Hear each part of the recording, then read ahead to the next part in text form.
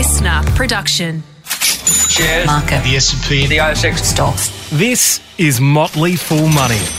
Welcome to Motley Fool Money, the podcast that is, well, pretty much chilled out, just like the RBA. I'm Scott Phillips, the Motley Fool's Chief Investment Officer here in Australia, and I'm joined by the Strawman himself, the Managing Director and Founder of Strawman.com, Andrew Page. How are you, sir? I'm very good. Don't forget Chief Cook and Bottle Washer. I like that one. That's my favourite. Chief Cook and Bottle Washer as well. Exactly, mate. It's not all glamour in entrepreneur world, is it? You got to be a jack of all trades. And master of... Master of... Move on. Exactly. Well, Wayne used to say. Mate, how is Strawman.com going? Yeah, doing well. I was just, so busy over the last month with reporting season. As we've often said, it's that drinking from a fire hose kind of thing. Exactly. And now the calm after the storm. So, it's going good. Lots of stuff to dig through and digest, and, never a dull moment. Nice. Very good, sir. What is Strawman.com again? I thought you might miss it this week. Not a chance. We are a non-public investment-related discussion group. We're a private investment club. That's what you should call it. That's a good idea. All right. Mate, let's get on to this week's podcast just for fun. Why not? Mate, let's start, as I mentioned, with the RBA. So, interest rate decision out this week. Shortest odds in the world that the RBA wouldn't move, and they didn't. So it goes tick, tick, tick, tick that box.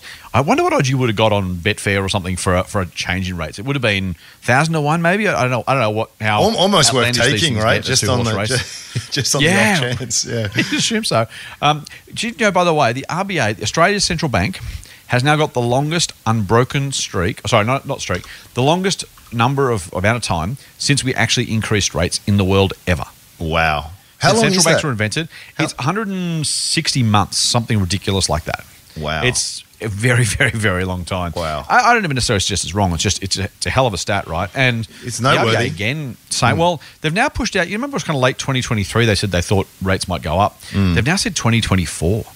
So effectively now they're not promising that. And this is where some journos and commentators and talking heads get this wrong. The RBA is not saying we won't increase rates till 2024. They're saying we have our preconditions on rates, which are inflation and wage growth, and we don't expect that till 2024. So they're not, for everyone who says, great, okay, I know I'm not going to pay more for 3 years. No, that's not how it works. The RBA is not saying we're not going to. There is no circumstance under which. They're just saying they don't see the conditions until then. But still, mate, almost 2.5 years away. We're still in a very strange old world, aren't we? Not to mention COVID. Yeah. The interesting thing I thought this week, though, was the change to the stimulus. Did you catch that? I did, yeah. It's unwinding something like, over $200 billion worth of stimulus. Yeah, so, and this, again, is surprising because if the commentators, whoever they are, the general people who get quoted and asked for these things, no one expected rates to change, although there was some question of whether the RBA might do a little more on rates given where the economy is at. But the thought was, okay, well, obviously they'll maintain or increase the amount of stimulus. This bond buying program, we'll go into that in a second. But they're now saying basically they're going to take some stimulus away from the economy in a time when so we're not exactly in clover. Unemployment's going up. This quarter is going to be a negative quarter of GDP growth. Maybe another one next quarter. Hopefully not, because that would be a technical recession. That's a whole different kettle of fish we probably won't get into. But yeah, like the question was, do they keep the same or increase it? They've actually decided to reduce it. And either they're wrong and we're all in trouble, or if you like to believe they might know what's going on, it's kind of a good sign, right? They're saying, well, okay, things are bad right now. We think the recovery is going to be swift. We think it's going to be big. And we don't think we need to keep adding stimulus. In fact, we can start to remove stimulus from the economy. I don't know, mate. I was pleasantly surprised, but really surprised in the current circumstances, choosing right now when 60% of the country is in lockdown to say, let's announce a wind back of stimulus. Big call. Yeah, this is the kind of stuff that always does my head in. I find myself often trying to... You can go down a lot of rabbit holes when it comes to RBA stimulus and quantitative easing and how and what does it all mean and this kind of stuff. Yeah. But that's so I mean, true. let's put it in context. It's from $5 billion in monthly bond buying back to $4 billion. So it's still a reasonable. Yes, it's easy, but it's still a reasonable amount of stimulus there. Yes, and I guess at some point too. I mean, you have to, right? Otherwise, if it's just a standing policy that we just do this all the time, it loses any effectiveness. In fact, it has all kinds of unintended consequences. So I guess you do need to pull it back at some stage. But Let's walk it through, shall we? Let's and you can sort of help me here as I stumble all over this kind of stuff. I was hoping you were going to help me, mate. So we'll see if we can do it together. Let's see if we can do it together. So, with the RBA, this kind of stimulus, this quantitative easing, is actually the RBA creating money and using that money to buy bonds. Yes. From James bonds. No government bonds. That's right. Say again. I said James bonds. There's no James, government bonds. That's right. Now, so what does that do? So on their balance sheet, they obviously get these bonds and then they pay out this cash, and it just puts more liquidity into the system. There was a bank that's now got a debt that it needs to service at some point in the future, but it's also got a bunch of cash, or the government has got a bunch of cash now that they can spend that will go off into the economy. So it literally is creating new money, isn't it? It is to some degree, yeah. The action, though, here is less about, well, the side effect might be the increase in cash flow. The side effect here, the main effect they're looking for is they're trying to keep interest rates down over the medium term. So let's unpack it a little bit. The RBA influences sets what they call the overnight cash rate, right? Which is basically banks give the RBA their money overnight. They have to. Hey, give us your money. Put it in our safe. We'll give it back to you in the morning. And in doing so, they give the banks an interest rate on that. And that is literally the official cash rate. That's how they influence interest rates, because if they're only getting that amount of money, that's all the banks are getting for the money they give the RBA, and they have to give the RBA that money. Then that reduces influences the cost of money for borrowers, and again that creates that competitive environment. Now the banks obviously borrow money from overseas as well, and that gets a bit messy. Quite a bit, that's actually. What the RBA, quite a bit, just to make that comment. Yeah, right, up to 40% in some cases, and maybe a little bit more. Just quick, massive tangent for fun. Remember back in the day, for those of us who have less hair than we used to, Aussie home loans and RAMs way back in the day, the GFC, actually had struck trouble because they got all their money from overseas, from the wholesale money market when they were borrowing for 30-day terms, and the money market said, we'll have that. So basically your entire loan book gets refreshed every 30 days. Imagine that, right? So think about your mortgage. Every 30 days your mortgage gets refreshed, and then one day you kind of say, okay, I want to roll over the mortgage. And they say, no, pay it all back now. What do you mean pay it back now? No, pay it now. You have to pay it all back now. And that was the problem. They made 30-year loans with 30-day funding. And if that funding dries up, you get in trouble really, really fast. That's what sent them to the wall. So to your point about overseas money, that's part of the challenge of banks making sure they have enough liquidity and they don't take too many risks. Back to the RBA, though, so that's the overnight rate. When banks and businesses are looking out 2, 3, 4, 5 years and trying to work out how much money they should commit or can commit, or what the cost of that money will be, that's set by, as you rightly point out, mate, the bond market. So the Australian government says, hey, we want to raise some money to pay for the budget deficit, which is frankly a lot of money right now. How much will you guys pay, or what interest rate will you demand, for this? So this is before the RBA gets involved, right? The government says, we want to raise some more cash. There are people out there, super funds, pension funds, super conservative investors who say, I want some bonds in my portfolio. I want government money in my portfolio so that I feel really safe and secure, and it kind of reduces volatility, all that good stuff. And so they say, look, I want to buy some government bonds. And the government basically auctions those bonds. And the lowest price wins. So the people or the company or the funds prepared to accept the lowest return win the day. And that's kind of how it works. What the RBA is doing is getting involved in that process to basically push those bond yields down even further. So they're basically saying, right, well, let's go out 3 years. We're going to buy a whole lot of bonds. And when you buy the bonds, you push up the price. And think about a price earnings ratio or even interest rate. If you push up the price, you push down the yield. So if I got a $100 bond with a 1% yield, but all of a sudden someone wants to buy that from me for $150, my yield falls to 0.67%. And so that's how they influence those medium-term interest rates. And that's why they're buying these bonds out normally about 3 years as their kind of target rate, because they're trying to keep the medium-term interest rate also low, not just the official cash rate on the overnight borrowings, to give businesses and investors some degree of certainty, to give banks some degree of certainty, basically trying to make sure people know they're not going to have to pay more anytime soon, so they can invest, grow. When I say invest, I don't mean literally as investors, but businesses who invest in growth capital, they can do that with confidence. And that's kind of what they're trying to do with this extra bond buying. winding that back says basically, probably firstly, maybe we don't need to do it. And secondly, it's a really unconventional policy. They probably don't want to do it unless they have to. And so they're taking the opportunity because they think they can to start to pull back on that. So, okay, I've got you. I get it. But here are the things that I start to get a little bit tangled up in.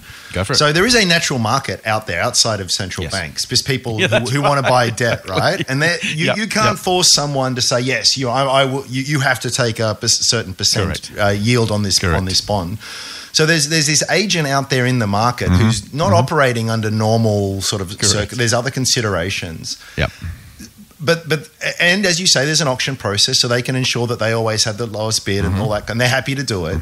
But at some point, when they decide that they don't want to or can't play anymore, it does revert back to the natural market mechanisms. And if markets, which might be thinking along different lines, think any different, that situation could change very quickly in terms of interest rates. The other side of it is as well, the whole time that they're buying, they're not just tearing these things up, they're buying these bonds. Right. You know, the government owes them money.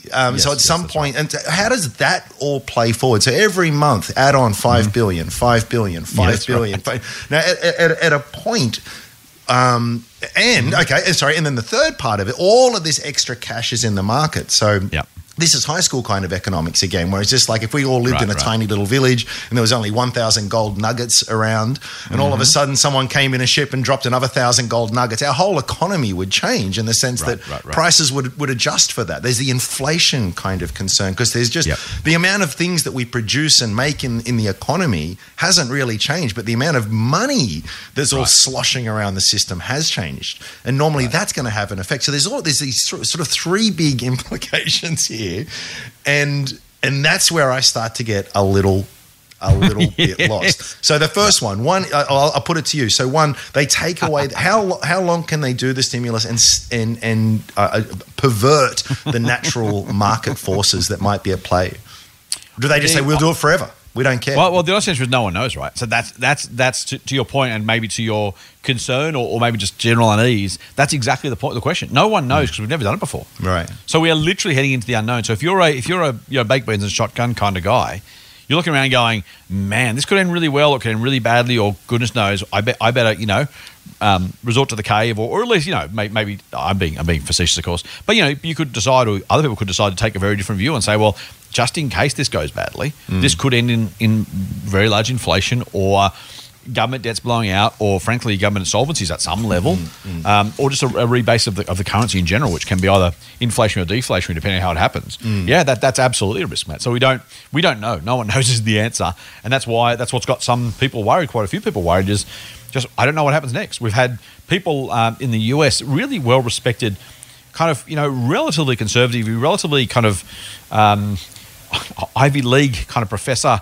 level economists saying, guys, I'm not comfortable here. Like, I don't know what happens next, but we are running headlong into the unknown without really understanding the consequences. And so there is that very much in place, mate. And as you say, will they do it forever? I don't think so. I think, if we go back a step, I don't think we'd have zero rates for this long either. And where do you go next, right? So my biggest concern, to not answer your question, but maybe to add my tangent, is rates. When rates are moderate or neutral or high, they've got somewhere to go when things get tough. Rates going into the GFC were 7%. And so you get to drop them and you get to stimulate the economy, going from 7% to 3.5%. Okay, well, guess what? You've just put a whole lot of stimulus in the economy relative to where we were. You've underpinned some extra liquidity, some extra risk-taking. People can do things they mightn't have otherwise done. That's all good. When you go from 3.5 to 0, you do the same. When you're at 0, where do you go? Where do you go to bond buying? When you're already bond buying, then where do you go? And at some point, you wonder where the end point is. And I actually share your general disquiet. I would like to think we'd get rid of the bond buying as quickly as possible. I'd like to think we'd start to pay back the government debt, at least to some degree, as quickly as possible. I'd like to see rates go back up to something higher than this as quickly as possible for all the reasons we've just discussed. Can I ask you a question? Is this possible? Can the RBA just forgive Can the government default on it's issued all these bonds? The RBA's bought them all. Can it just sort of the RBA say, yeah, don't worry about paying us back? Can that happen? Yeah, they just write that off. Okay. Yeah, they could. I mean, again, it has implications, right? So, what does the world think of the Australian government in that circumstance? Yeah. Do they trust us anymore? Do businesses trust the RBA? Do investors trust the government? Those things become really real issues at some point. But yeah, I mean, it'd be no different from the government forgiving student debt, for example, in the US. They're talking about, let's just forgive all the student debt. You could simply do it tomorrow and say, okay, well, the government takes a loss because it's not going to get paid back anymore. Or it's not going to pay back anymore. It's just that the RBA takes a loss. But effectively, the RBA is a government entity anyway, and it gets rolled up into the national numbers. So, I mean, the RBA and the government aren't really separate entities for any financial basis. If you're an accountant, you consolidate the two together and say this is the total government surplus debt, assets, liabilities. So some of these, I mean, this is actually a fairly old discussion point, because for as long as, really since the GFC, there's been concerns sort of raised by this. And the one that was the first concern raised was that of inflation, because all of this extra money in the system. I don't know what it is for Australia, but I remember reading a stat recently that the US monetary supply, the reserve currency of the world, That's right. has increased by something like 25-30% in the last couple of years. So we're just take all the US dollars that exist in the world, in the universe, and increase that by 30%. That's right. So it's very natural. And again, I'm not an economist. Let me stress, if it's not obvious anyway, but let me stress it. Yeah, I'm not an economist, but a lot of people, and again, a lot of smart people say, well, surely that has inflation implications. And the reason it hasn't it's basically been, it hasn't found its way into, quote unquote, the real economy. It's gone into asset prices. It's gone into property. Correct. It's gone into shares. It's gone into business. At least, so it's not like there are more dollars out there, but we're not competing for ride-on lawnmowers and iPads and whatever consumer items we want to buy. It's all gone into the financial system. Does that hit a point where it does start to trickle down into things where prices in the economy do start to feel an impact from that? So let me also be clear, Matt. I don't know any more than you do. You're being very kind, asking me questions as if I know the answers. No one does, and I'm not a trained economist. Obviously, I've studied economics. I did it at uni. I have a close interest in it, as you do, but none of us know the answer. So we're all kind of spitballing to try and guess what it might be. To your point, a couple of things. So first thing is, yes, it's absolutely gone into the non-physical economy. So asset prices, as you say, primarily a huge component. Even a lot of the GFC stimulus back then that was supposed to go into the economy went to actually shore up banks' balance sheets, for example. Just simply gave the banks more assets against the liabilities they owed and stopped the collapse of the financial system, which was kind of what it was supposed to do back then. Move forward now, you're right. There's lots of money being added to the economy. Very little of it seemingly coming into the economy. Now, the one thing I will just add here, and this is my biggest question about the broader structure of the overall economy. I don't want to get doom and gloomy because I'm actually optimistic, but we don't know the counterfactual, which is a fancy way of saying we don't know what would happen without this money. And so when we say we've added 30%, if that's the number, to the US dollar pool, surely that should have prompted inflation. Maybe it has. In the sense that maybe without it, we'd be in a deflationary environment of minus 5% right now. And maybe, so we don't know what it would have been otherwise. And so like every bit of stimulus, if you say, well, the RBA drop rates hasn't helped because we haven't grown at 1 million% a year, possibly, yeah. But if we would have declined at 20% a year without it, to use just stupidly large examples, then it's done a really, really good job. And that's the hardest part with any of this analysis, is trying to work out what might have happened otherwise had we not taken some of these decisions, had we not put some of these things in place. Because, if the massive, take COVID for example, right? And this is you'll love this. It'll send you slightly ranty. Those certain people who say we shouldn't be locked down. See, only 100 people have died. Is looking at the fact that only 100 people died because we've been locked down. They will say, well, only 100 died, so the lockdown was a waste of time. All this lockdown for these 100 deaths. Now, I have an issue with just trying to put values on death anyway, but they would say, relatively small numbers, see, it was a waste of time. And then the reasonable person would reply, yes, but we don't know what would have happened if the lockdown hadn't been in place. And so that's kind of the story, right? Is saying, what inflation will it create, or how much money has been added to the economy? Look, it's not creating inflation. It may simply be a case, frankly, that it'd be a whole lot worse without it. And this is the counterfactual where the numbers are X% better than they would be. They're just not big because otherwise we'd be in trouble. Now, my question on that is, well, gee, if that is the case and we were going to be in trouble without it, we're now at emergency levels and we're kind of not, we're not flying, we're not getting hyperinflation. That's almost the problem, right? Is if the economy was working, we should be getting hyperinflation right now. Right. It doesn't mean the stimulus is wrong. maybe it does come down the track, as you say. Maybe it's just, it's not dead, it's just sleeping. Or maybe it's the case that without it, the economy would be in even worse trouble, and that has some structural implications and questions around, well, how big is the house of cards here? How dangerous are we? How precarious are things if that's true? And I think that's what I don't know. And that's, if I was asking you questions, I'd be saying, guys, you think we need to have 0.1 percentage rates? Now, we're in COVID, so that's harder. But take even go back to early 2020, right? January 2020, pre-COVID. Rates were still 0.1% then. Well, 0.25, I think they were. Stimulus was not there, but close enough. And if that was, we weren't exactly in emergency territory. 11 years after the GFC, no COVID on the horizon at that point, and yet we still had rates at 0.25%. My concern is, if we're not back at neutral 11 years after, how do we ever get there? And what has fundamentally changed, that we're not back at 3% official cash rate by then, and inflation's not at 2.5%. I don't think economists have an answer. Quick plug too, mate. The Good Oil podcast that I've now started doing, I interviewed Stephen Koukoulas, as our listeners will probably know, and we had a really good chat about, not so much about the RBA impacts and stimulus impacts per se, but about interest rates in general, the economic circumstances in general. So if you want to hear real economists talk rather than you and I trying to spitball answers, there you go. Just a quick plug for the other podcast, The Good Oil with Scott Phillips. Check it out. Episode 1 with Stephen Koukoulas. Episode 2 has just dropped with Eliza Owen, who is a head of property research at CoreLogic, the data and analytics firm. So she's got a really great grasp on the industry. Unlike some, she's not a complete booster for the sake of boosting. She calls a spade a bloody shovel, and she's really smart, really thoughtful. Her grasp of the detail is amazing. So check that out too. Sorry, mate. Just a quick plug. Let's move it back into our wheelhouse. Cool. And so we've just sort of said, look, there's these huge sort of unprecedented things. No one really knows how it's going to play out. Yeah. But one potential way it plays out is pretty badly. So okay, let's move it to our domain. Yep. What do you do about that? You're an investor. You've got money in the market. How do you – well, I'll ask it two ways. One is, if you were genuinely really, really, really worried about inflation – I'm just going to say hyperinflation, just much more aggressive inflation and some of these effects that we've been talking about, what do you do differently with your portfolio? And the second part is, well, what are your actual expectations and what are you actually doing? So I'm going to go back to one of your investment heroes, Howard Marks, who talks about, I've used this line before, and I apologize if you were going to use it because I'm going to use it instead because you asked me first, is there are things that are both important and unknowable. And wasting any time thinking about them is a complete waste of time. The idea, that's not a direct quote because I don't know the exact quote, but the idea basically is, let's say it was really, really, really, really, really important and vital, and if you could know it, you should. But you can't know it.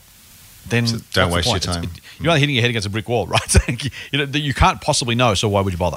So there's that, mate. I'm not trying to know an absolute answer, and I'm not trying to have a view on the absolute result. What I am trying to do, I suppose, is look through any of that, and remember, like one of the only benefits of being old is we've been through a couple of cycles, you and I. I'm not calling you old, but spade a spade. You might still look young, mate. I've always looked about 80, so let's go with that. One of the benefits of being through some cycles is you get a really clear sense, and even back further than that, right? If you've been a reasonable student of even recent economic history, when I was going through uni, it was a very long time ago, and we were learning about the stagflation of the 1980s and the oil boom of the late 1970s and the oil cartels, and so we had really high inflation. Late 70s, early 80s, really high inflation. And so you can look at that and go, okay, what matters? And at the end of the day, for me, for my investing, and I'm keen to hear your thoughts, for me, for my investing, I'm looking for businesses that have long-term growth potential and have pricing power. Because if you can do both of those things, one of the greatest examples, two great examples from the GFC. Apple sold 1 trillion iPhone, not literally, gazillion iPhones during the GFC as if it didn't happen. Because people did lots of other things, but they didn't. They still replaced their iPhones, right?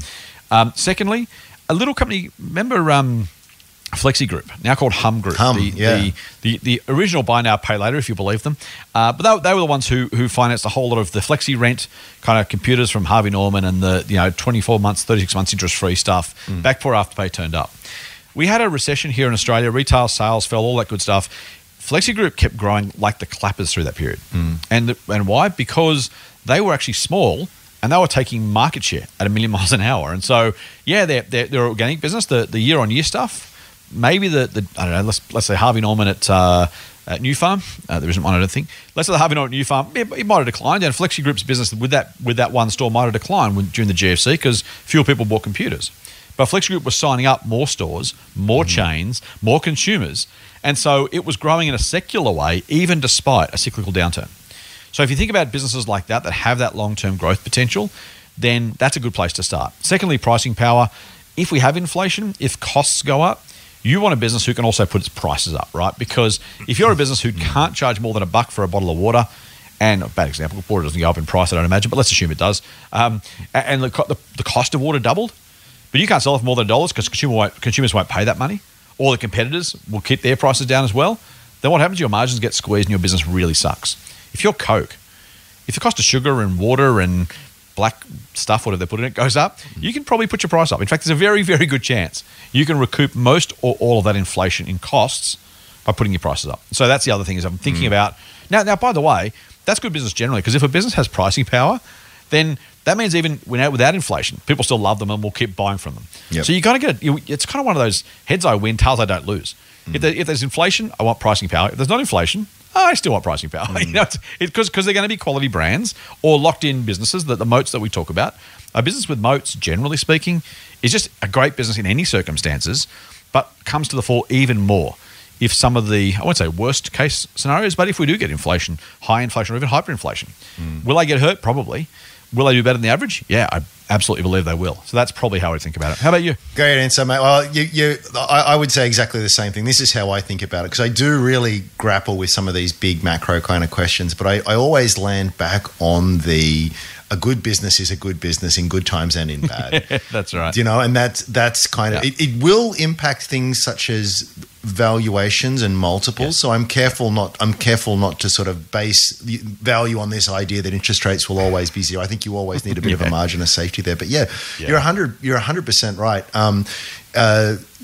The one thing I'd also add to is, and this is another thing that's always true, is that companies with high leverage you need to be careful of, but particularly if we have a high interest rate environment, well, that's going to mean a high inflation environment. That's going to mean a high interest rate environment, which is going to mean a higher cost of debt. And so you've got to watch that as well. The flip side, of course, and there's always a flip side with economics, is that more inflation reduces the real amount of your debt in real terms. But I think those businesses that are very highly leveraged don't have pricing power. They're the ones that get wiped out. So Nicholas Taleb has this term called anti-fragile, which I really love. It's these kinds of business. Well, he's not talking about specifically about businesses, but it can apply to businesses that are just very robust. You can throw a lot of different things at them. It will have an impact, but they it doesn't divert them from their course. There are others that are extremely fragile, where one or two little things go wrong. A lot of them could be completely beyond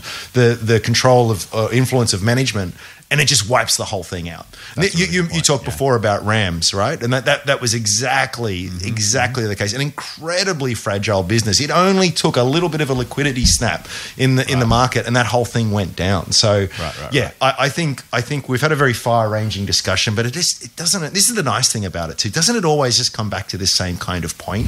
Because even in this environment, you talked about the high inflationary environments and stuff that we've had before, but you also very often talk about this long-term chart from S&P, and it sails through all of that. It's always a bumpy ride. It's always very scary. And again, when you dig deeper, when you dig below that, we know another very interesting stat is we always talk about the market, and on average it does that. Well, the interesting thing is it's something like, I forget the exact number, but it's something like 10% of companies that drive most of the returns. In that, like most on a pure numbers game, statistically, most companies do not do well at all. The share market's an awful play. It's just if you can capture some of those really stellar performance, the gains can just be phenomenal. And if you can't be confident enough to sort of stock pick them, you'll get them anyway in the index. But I guess it's just a point worth making that we can have very tough, difficult economic times, and there can still be a lot of prosperity for smart investors. Mate, frankly, that's been the last 18 months, right? I mean, right. the returns of the stock market over the last 18 months, despite, frankly, COVID, recessions. We've said before, one of the most regular questions I get is, how can the market be going so well while the economy is going so badly? And there are answers to that question. And we won't unpack them again because we've done it in the past episodes. But that exact point of, don't be too clever. Just because a risk is possible doesn't mean it's going to happen. And even if it does happen, the outcomes can be very, very, very different. If you'd have said to someone on January 1, mate, can I tell you, this year we're going to have a pandemic like we haven't seen in 100 years. The market's going to crash 38% between March and April, or February, March, sorry. I just letting you know. You're like, oh, that's it, I'm out. I'm selling everything, I'm going away. And, I'm selling, and we've talked about in the past, plenty of really super smart people in March said, I'm not investing again until I see the COVID cases come down. Well, guess what? The market went up exactly at the time. When COVID cases were also going up. If you waited, either A, you're still waiting, and it's now 20, 30, 40, 50, 60% later, or you waited on some other part where it was 20, 30, 40% later anyway. All the gains haven't come in the last 3 weeks. They came right through the pandemic, and trying to correlate that can be it's timing the market, right? We say it all the time. Trying to time the market, in my view, is an absolute mugs game. I don't know anyone who can do it well. And even those who have in the past done it reasonably well, some of them got absolutely smashed by COVID. And so one of the things I think is hardest, mate, for people when it comes to stock picking generally is, analysing stock pickers, is trying to differentiate between luck and skill, right? Like even you mentioned Taleb, he's a pretty widely followed bloke. People like Michael Burry, who called the housing crisis, right? Maybe he was right. Maybe he was smart. Maybe he was lucky. Maybe it's all of the above. And, I tend to think it probably is, because how many other times has he been right? And you've got to be able to do something repeatedly to separate luck from skill.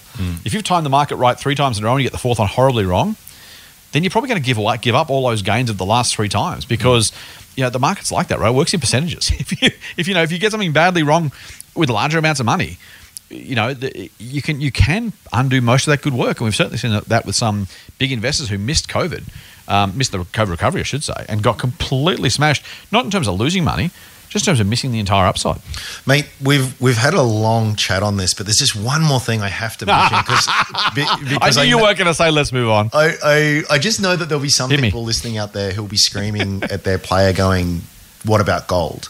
Because gold is the archetypal inflation hedge, isn't it? Yeah. It is what all the investment books will say, that like if you're worried about money printing and inflation, investment returns, all that stuff, gold is a safe haven asset that will always protect you in inflation.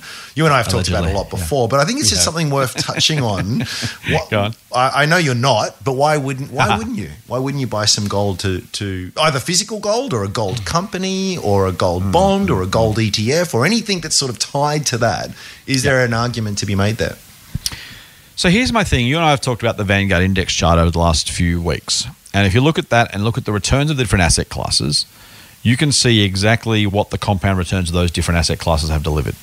And you're not surprised, I'm not surprised that Australian and international shares end up in the top 2 spots every single year for as long as I can remember. And so here's the thing. It's kind of like having a balanced portfolio, balance in air quotes, the way that super funds do it, or some asset managers say you should have this and that, and switch between asset classes and try and effectively time the market, right? So first thing I'd say is I don't do it because if I owned some cash and some property and some Australian shares and international shares, I would have a lower average return over the last 30 years than just owning shares. Now, some years, maybe 2 or 3 years at a go, maybe gold outperforms the market in one of every 3 or 5 or 10 or 20 years. I don't know the numbers, but let's assume it does. Let's assume gold wins every 5 years on average. Sometimes 2 years in a row, they're not for a decade. If I could own an asset class for a 30-year period, if I add a 2nd, 3rd or 4th tier asset class that doesn't perform as well, then even though I get protection from some volatility some years, my losses aren't as bad some years, my gains are a bit better some years. If the total return isn't worth it, then why would I try? And if it's not worth it, then the question is to be, okay, well, then I need to time the market, work out when to buy gold, when to sell gold. And again, like I talk about market timing in general, if I'd gone to gold in February because I was worried about the COVID crash, if I'd gone to gold in 2010 because I was worried about this hyperinflation people were predicting after the GFC, there are long periods of time where there's always a reason, someone will always advance a reason why the future might be bleak. And yet that 30-year chart, and frankly, mate, for decades before that, owning shares has been a really, really, really smart investment. So I would have to be trying to time the market. I'd have to be sure about what I was getting right, because if I'm wrong about gold, it's going to cost me money. So it's just to my mind, having to be right about the asset class and the timing, it's just too hard. I don't think you can do it repeatedly. So it almost goes back to my original question of, if I knew it was going to happen, if I had perfect knowledge, of course I would do everything correctly. I don't see the point in trying to chase asset returns on an asset allocation basis. At best, it reduces your volatility. Some people need that. That's fine for them. I don't want it. I want to maximize my long-term returns, and I don't believe owning gold is a path to doing that. How about you? Yeah, I'm the same. I mean, the thing is, it's one of these things. It's almost axiomatic, but I don't see a lot of analytical kind of proof for it. This assertion that it's protective. So look at the last 10 years. Gold's done. It's pretty much where it was 10 years ago.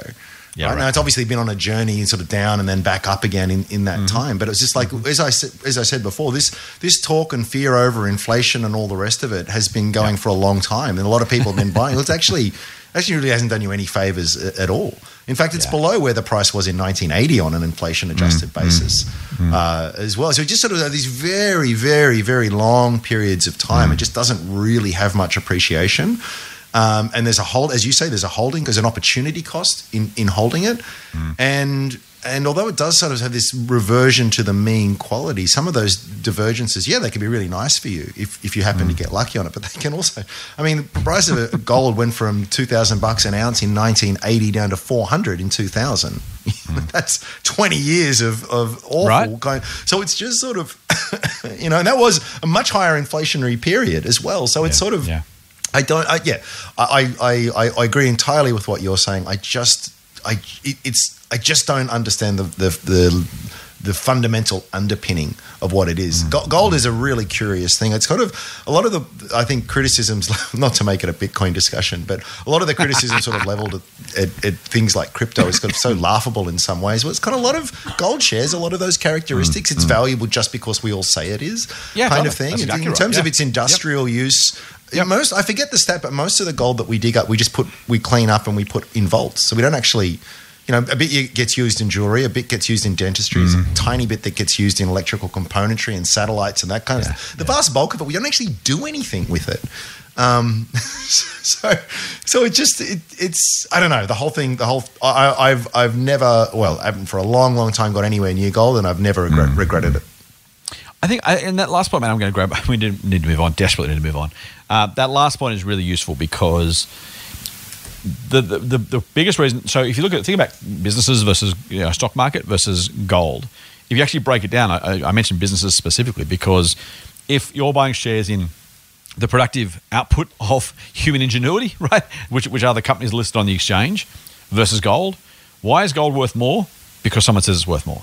Now, that's true for companies as well, because the PE ratios can swing all over the place. We saw that during the GFC, during the COVID recession, or both actually. So the COVID recession. So that's absolutely true, and I think I'm not going to step away from that. The market is not always rational to our advantage, by the way, if we take advantage of it. But over time, if Australian companies and global companies keep producing more stuff, make more money, then their intrinsic value continues to rise, and there's something to say. That's why these things are worth A, something at all, and B, more over time. Now, maybe there's a world in which profits stop increasing, but the whole capitalist system breaks down at that point and we're all in uncharted territory. Maybe you want gold, then I don't know, but that's a big call.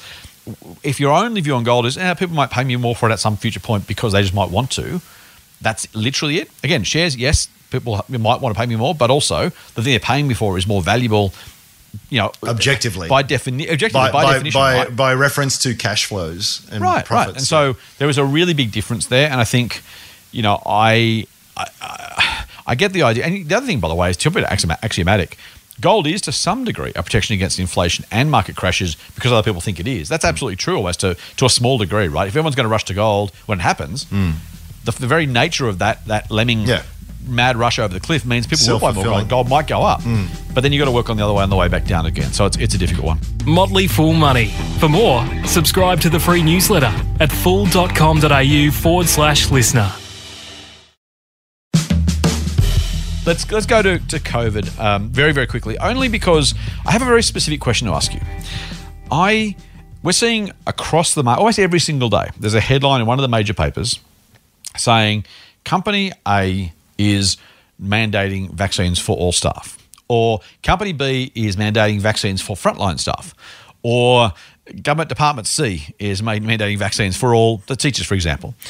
And I am curious, just if you're as an investor, like purely as an, I mean, feel free to comment anything about COVID, but as an investor, we may have a situation where retailer A says, yeah, get vaccinated, and retailer B says, don't bother.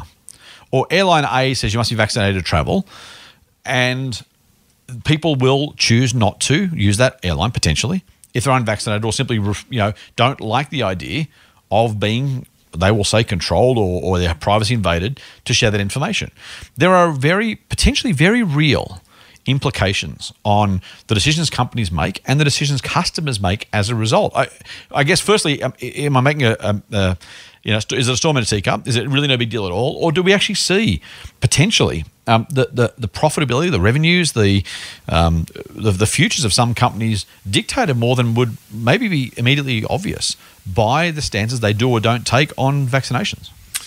Whoa, what a huge question. I don't know. I don't think it's going to be of all the various multitude of factors that will impact a company's performance and ultimately its returns to shareholders. Yes, it is a potential in that, but probably very far down the list and not as influential long term as many other factors. Yeah. Should companies be doing it? I don't know. It's really difficult. It's more of a legal argument and a political argument. I just don't know. And do you feel better having only a company that is or isn't? Like, do you kind of, if you think about the businesses that you're invested in, is their vaccination status or their vaccination rules? Do you think about them differently? Do you hope they do? Do you hope they don't? Again, you can answer socially, but purely as an investor, do you have a thought as to how you would see this play out potentially? I think it's hard. I'm being a bit cautious because I just hate wading into this stuff because you end up annoying half of the audience. You do not. You love it. You just want an opportunity. Half a chance, mate, you're through the gap. Well, I feel as though there is a certain corporate responsibility. If you're operating the kind of business where a lot of your employees are dealing with the public, there is a bit of a responsibility there. One, in terms of to protect your own employees, but also to protect your customers as well, who may be coming into contact. So, and then on the other side of things, well, then how much control does a company get to have over what totally. Medical? So it's really, really, it is hard, really, isn't it? really prickly. Yeah. And this is when you kind of have to, when you start digging down through or peeling the onion, you kind of get to the core thing is what do you think people should have as a right? So this is where the thing I generally like to avoid as a discussion point, but I kind of think as though I'm all for liberty and freedom and all of those kinds of stuff. But I think at the end of the day, it's very hard to remove yourself from the society in which you live, and there are certain sacrifices that we must all take for our collective good. Even though so, for example, take it to an extreme, right? Maybe I should have every right to carry a bazooka down the street. Why not? It's my right. I bought my bazooka online. I should have a bazooka.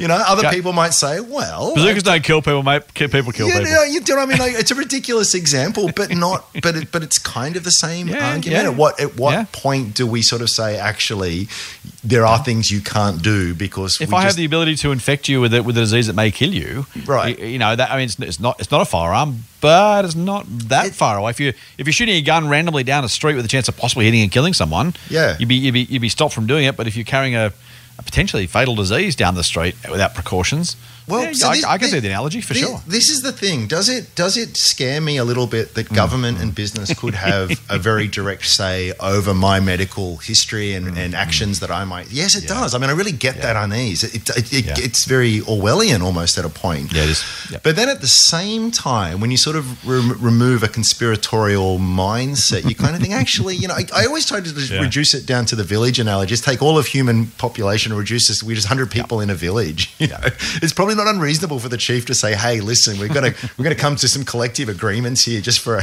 our own collective sort of good." So, look, I'm bumbling, mate. I don't know what the answer is. I do acknowledge that it's extremely complicated, and I probably err on the side of I think it's probably a good idea for a lot of companies to do that kind of stuff. And just operationally, right? Like, if you lose some companies very people dependent, if half your workforce is out.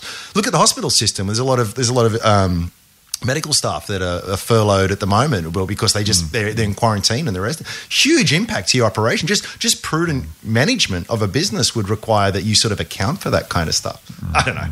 I'm rambling. What do you reckon, mate? I am assuming that over time we end up with a social consensus, and that large listed companies end up in roughly the same place each. So my starting assumption is, while it might be rocky for the next couple of months, we'll end up in roughly the same place, and I don't expect my investments to be materially impacted by the decisions individual companies make. Yeah. But I can also, where it gets a bit messy, is things like retail businesses where there are very, very large numbers of casual and permanent part-time and full-time workforce. So if you think about shopping at Woolies or Coles, if I'm someone who either has a real issue with being made to the civil liberties kind of view, or I'm someone who really, really values knowing that where I go to shop, the staff, the people, are vaccinated and I'm safer, I can actually see that potentially being an interesting exercise in people spending money differently. And I don't know how big that is, but remember, in retail land, a couple of percentage points of growth is the difference between profit growth and meaningful decline, right? So just to some degree, particularly in this year where retail sales are probably going to go backwards for many discretionary retailers because 2021 was such a boom financial year. I don't know, mate. It's not keeping me up at night, but I am alert to the possibility that we might start to see some things change. And I think that for me is the bit I'm just keeping half an eye on. I think it becomes standard. I think it becomes normal. I'm loath to weigh into it because you did. I share your concerns on both sides of that one. It's a spurious example. It might even be too light an example, but if your employer can decide what you must inject yourself with, what's to stop them saying that, and this is a stupid example, but go with it, that people are too aggressive at work, and so we're all going to have estrogen injections to lower our testosterone levels and make sure we're more placid at work, right? Now, on occupational health and safety base, I might brain you with a metal object. And just to make sure there's a little bit less aggression in the office, everyone's been a little bit over the top recently, let's just have a quick injection of this stuff, it'll calm us all down and we'll get on better. Is it occupational health and safety? Yeah, maybe, arguably. Now, and I'm not downplaying COVID. I think it's super serious. I've been massively in favour, to my chagrin and to other people's displeasure, massively in favour of lockdowns. And I've got a whole lot of hit of that on social media. I don't resile from it. So I'm not saying that, I don't even know that I'm necessarily right or that we should, not let people do it. I really wish government would take a view rather than business. I think this is that's the point I was position of government, right? Yeah. You've got to set the direction, don't you? Just don't make it too discretionary. This is the same thing when it comes to climate policy. And again, put the whole debate aside. I mean, it doesn't matter what business screams out for again and again and again and again is certainty. Okay, we might have a preference, but what we really want is to know. And then we can all move forward under that basis. So, but I think that is probably what's lacking here is some leadership at the top levels. Yeah. Mate, I want to ask you about Suncorp's buy now, pay later change. We've seen a lot of movement in the buy now, pay later space, Afterpay, of course, being acquired by Square. Suncorp have announced recently that they are basically going to make buy now, pay later a quasi-function of their savings accounts. They're going to let their customers have a Visa card with a $1,000 limit, and they are going to let people spend up to that amount of money and have that applied to their linked savings account over 4 installment periods. Sounds very much like Afterpay, right? And I'm not sure this is not a very, very smart move from Suncorp. And I'm relatively sure if I was a bank, I'd be doing exactly the same thing. But I'm curious as to your thoughts, because on one hand, Afterpay is cool, and we should never overlook the cool factor. Afterpay didn't invent buy now, pay later. Lay-by has been around for decades. We just mentioned FlexiGroup. They've been doing their thing for a period of time anyway. So, and Afterpay is arguably not even a tech company. It's a finance business. And its success really isn't saying, hey, I've got this cool new idea. It's called lay-by, but you get the product first. I mean, as I said, Harvey Norman's been doing 48 months interest-free for years. But their success was actually making it cool, making it accessible, making customers want it, and then convincing retailers that if they offered it, they'd grow their sales. And this was a marketing exercise. This was very simple. This was, yes, it's innovative, and yes, it's great. And I'm not taking anything away from Afterpay. In fact, I'm not saying that they're not great because it's not this. I'm saying they are great because what they did was they made, they found a way to provide something old in a slightly new way, make it cool, and then drive a whole lot of demand down that channel. I think they've done a fantastic job. But I've got to have an Afterpay account to do it. If I was a Suncorp customer, I could link a separate Visa card to that and have it used as an Afterpay style account. I don't need Afterpay anymore. And if I'm going to, if my bank offers it, why would I open an Afterpay account in the first place? Because I can use it anywhere that Visa gets accepted, which is more places than Afterpay, online and offline. We said before, making someone's product your feature is very, very difficult for the product maker. And I think I'm curious as to your thoughts on whether or not Suncorp has struck the right chord, or is Afterpay too far ahead, or are banks simply not cool enough, and are they going to mess it up because they're banks, right? Maybe Afterpay's success is because it was an innovator and new and fresh and different and unusual and had the ability and liberty to do whatever it wanted, rather than feel like, can you imagine wading through the bureaucracy of a large organisation to try and do this? I've got to say, someone at Suncorp had this idea 6 months ago. And the 15,000 committees they have to go through, and the lawyers got involved, and the product makers got involved, and, I'm surprised it got out at all. But I got to say, I've been saying for a long time, I think banks should do exactly this. I would do it with EFTPOS rather than Visa, but for what it's worth. But it's the same kind of idea. Is this the Afterpay killer finally? Well, the other thing, of course, that Afterpay did, which was clever, was that they got the retailers to pay. So it didn't cost you any money. Exactly. It cost the person running the shop to pay for your credit.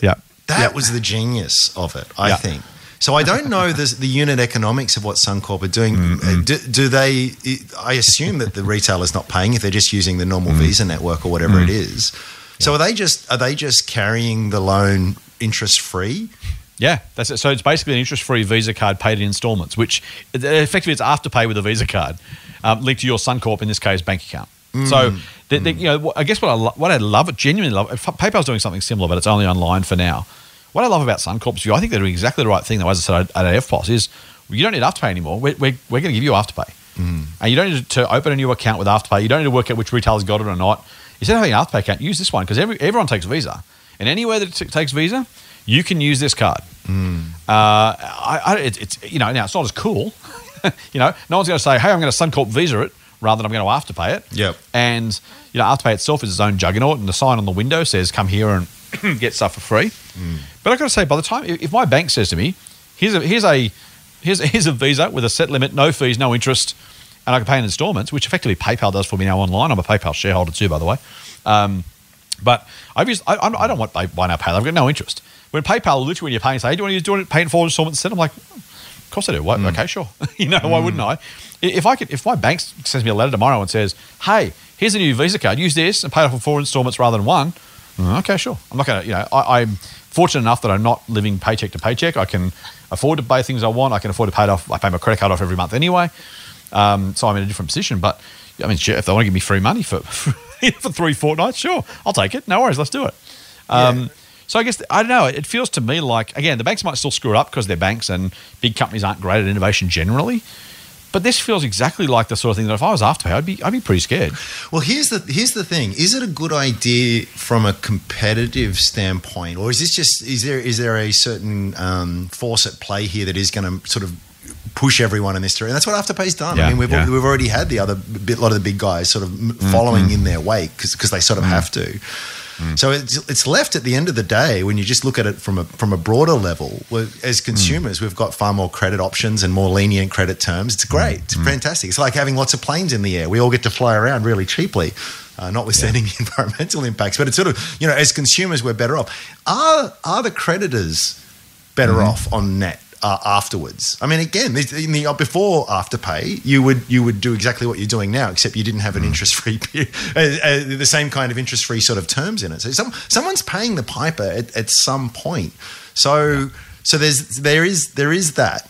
Yes. And is it enough of a factor where I'm going to switch from my Commonwealth Bank account to a Suncorp account, or when I'm young and I'm looking for a bank account to open, that's going to be? Does it move the needle much on the market share side of things for Suncorp to do this kind of stuff? And overall, are the unit economics attractive enough that it's a really nice business line, or is it just something you do because you have to do to stay relevant? But overall, on a unit economics basis, you're worse off. I don't know. I don't know what the answer is. I think it's right. No, it's definitely that. So, yeah, look, I don't think any of the banks want to do this, but their credit card business is at risk and their transaction business is at risk. The other thing I was going to say is the flip side is Afterpay has decided to also try and get into banking and mortgages. So I get a feel, and your point about fees is exactly right? For reasons that are beyond my comprehension, I don't own Afterpay or any of its competitors. I own some PayPal shares, but it's not really a competitor in any meaningful way yet. For some reason I can never understand, the regulator decided to let Afterpay prohibit its retailers from passing on the surcharge, despite the fact that it explicitly allows them to pass on Visa, MasterCard, and Amex surcharges. And I'm kind of like, I get the whole protecting innovation or supporting innovation, but literally giving you a free run, I don't know, mate. There are plenty of people who are Afterpay shareholders who probably are, a little biased, who otherwise would be supporters of free competition. And if they gave Zip a leg up and told Afterpay it couldn't compete, they'd scream blue murder. Who are like, yeah, no, that's great. Let's support innovation. Let's give Afterpay literally a free kick, a head start in the race. I don't know. Again, I don't really care because I don't own either shares. But yeah, it does give me some pause to, if you think forward a few months, you think, hang on, Suncorp's doing this, then Afterpay has to start allowing its merchants to. Do you use Afterpay when they charge you 6% for the privilege? Or do you use your Visa at 1.2% or FPOS for free? I reckon a whole lot of people do a whole lot of different things at that point. So I get why Afterpay is going headlong into other things to try and shore up its business. It's not going to kill the business, but I don't know. I think it's an attractive. I think it's an attractive idea. It was always a fundamental concern I wrestled with, and it's one of the things that just didn't get me over the line with Afterpay, which is I get why a retailer would be, I'm happy to pay you because you're bringing in customers that I wouldn't otherwise get. So I get that. It made sense at an earlier point in the adoption curve. But when everyone's offering this kind of stuff, when there are people who only what percentage of the market only shops through Afterpay, and you have to offer it that it's going to be and particularly as well. I know there's brand loyalty and there's fans and the rest of it, but money is money. If you can quickly just download another app and do exactly the same thing for a fraction of the price, you're going to do it at some point, right? Particularly when it's just as convenient and cool and trendy and tech based and all the rest of it. I just couldn't wrap my head around how that played out long term. It was probably it was definitely to my eternal regret, because things that don't last can still last a long time before the opportunity ceases to exist. But do you know what I mean? That for me was all. I remember when and it's so well known these days, the buy now pay later model. But when it first came out, I really got hung up on that. Wait a sec. The retailer pays. That's right. So they're already having to pay for the good. Like they're intentionally reducing their margin. And in the hope that there's enough sales that go, and so. Yeah. I'm an idiot. I'm an absolute idiot for not buying Afterpay shares, mate, because I think I've said this before. I vividly remember reading their presentation, and their pitch to retailers is simply, yes, you got to pay us a small fee, but in case study after case study after case study, we've increased sales by 30 to 60% in retailers that accept Afterpay. Yeah. And so to your point, the answer to your question is, of course you do, absolutely.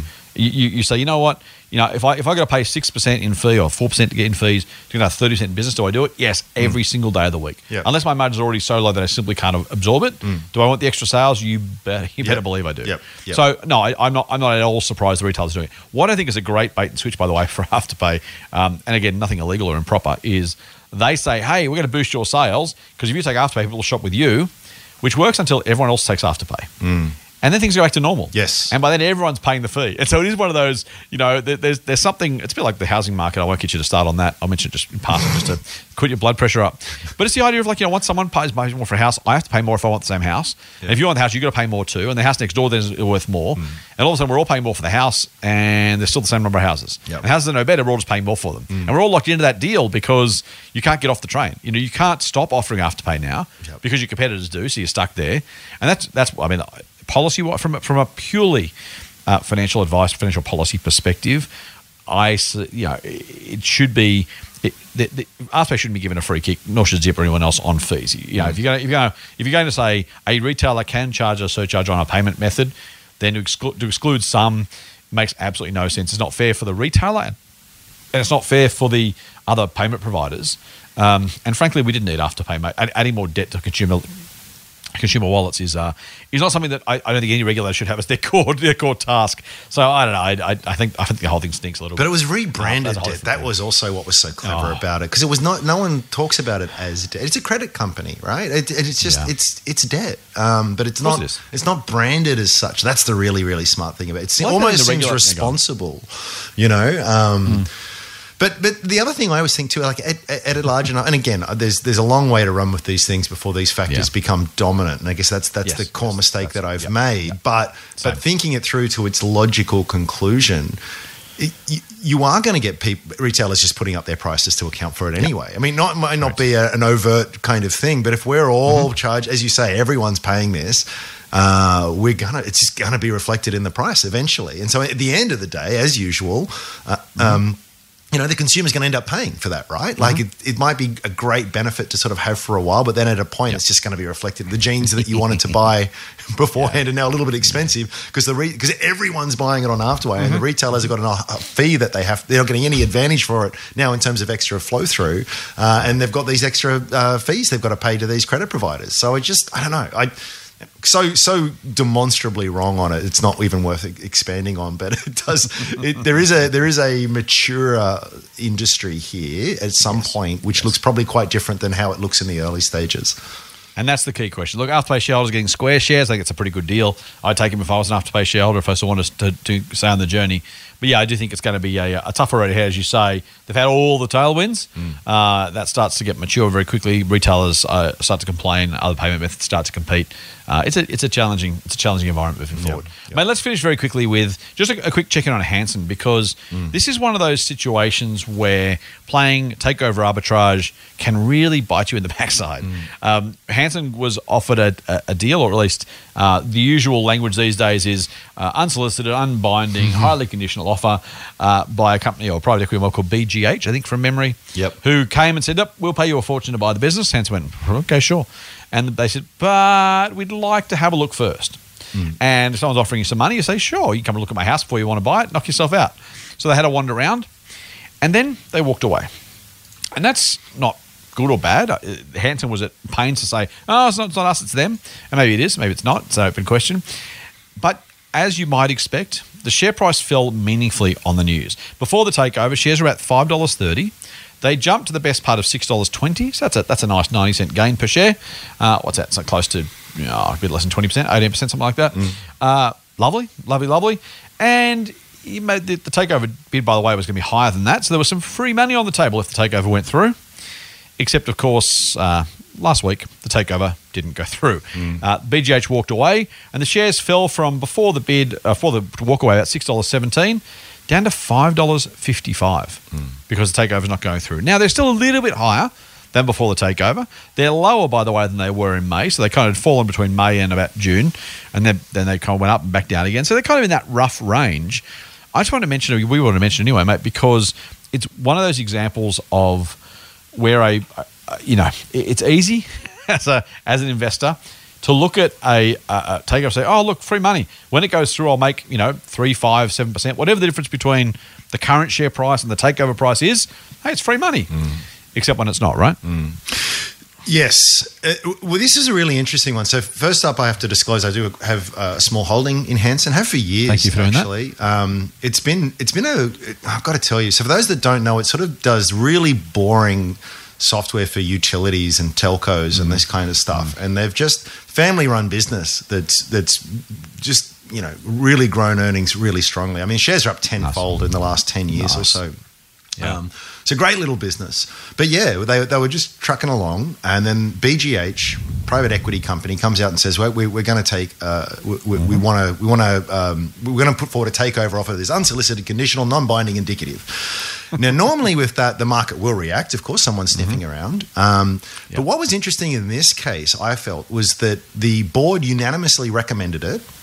which was you came out of the gate with that, which was weird. It's like someone offers you something, you go, oh well, listen, right. we'll entertain the idea, we'll see what they say, but they really came. Oh, we fully endorse this. Like, whoa, it's only indicative, guys. The other thing that was interesting was that the son of the founder and the managing director and one of the largest shareholders, Andrew Hansen, entered into a cooperation agreement with BGH to sort of facilitate this.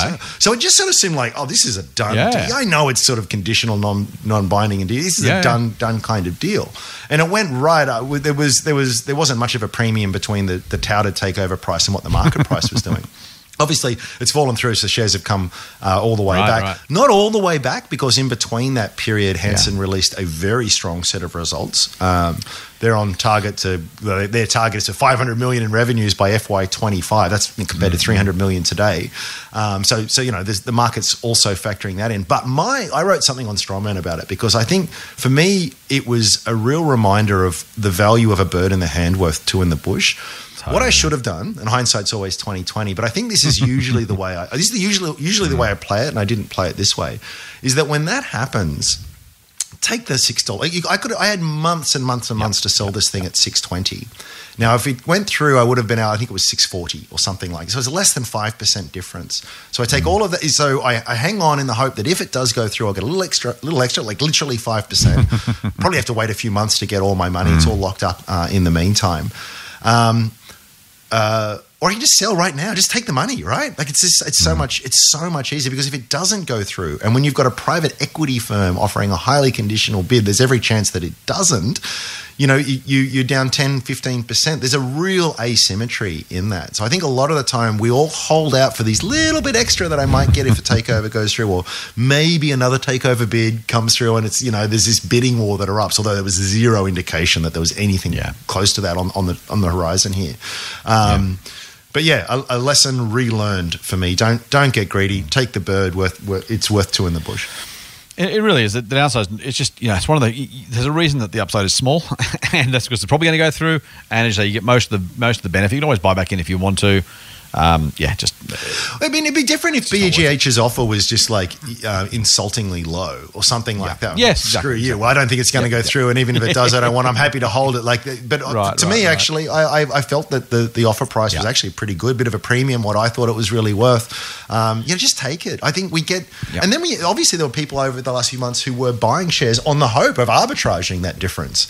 And, that's what I don't get. If you bought the share, and look, I get it feels like free money, right? Hey, it's a free 5%. Okay, it's only 5%. It's free. Yeah, it's going to go through. It's 5% and it's free, and I get to realize it in 3 months instead of a year. Yeah. So annualize. Annualize that, right? It's 20% annualized return. Gee, I'll do that every day. Yeah. Except that for every one of those 5% gains you've made, you've lost about 15% on this one. So it's not worth it, generally speaking. I completely agree, mate. No. Hey, will you come back on Sunday? Yes, wouldn't miss it.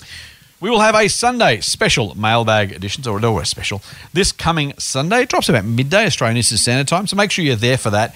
In the meantime, if you want a question answered, the best way to do that is to hit us up on social or via email. Of course, follow us on social anyway, because it's fun and interesting, and it's just we love chatting with you guys, love hearing your questions and comments. So here's what you do.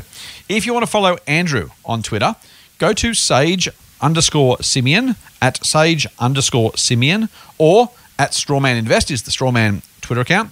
If you want to follow me on Twitter or Insta, I'll put these together because it makes it quicker. At TMF Scott P is my handle on both of those. You can get The Motley Fool at The Motley Fool AU on both Twitter and Insta. The Motley Fool Australia on Facebook. Scott Phillips Money on Facebook. Please do subscribe to the Good Oil podcast. Please do it for me, because I don't like having their podcast cancelled. So if you wouldn't mind, I'd really appreciate it. Oh, cool guest coming up too, Ram. Oh, yeah? I'll tell you more about that. I can't tell you too much. All I'm saying is, do I need to have a drink in hand? Possibly. Okay. Possibly. Just stay tuned for that one. I think you might have given the game away, but in case you didn't, possibly. Inside do subscribe to the Good Oil. So make sure you don't miss that drinking episode. You can do that. Also, The Motley Fool Australia on YouTube. All right, that's it for now, but do send us your questions. If you want to info, info at fool.com.au if you want to send us a question. If you just rather send it on email, do that, and our member services fools will look after you. Until Sunday, from Andrew and I, Fool on. Yeah.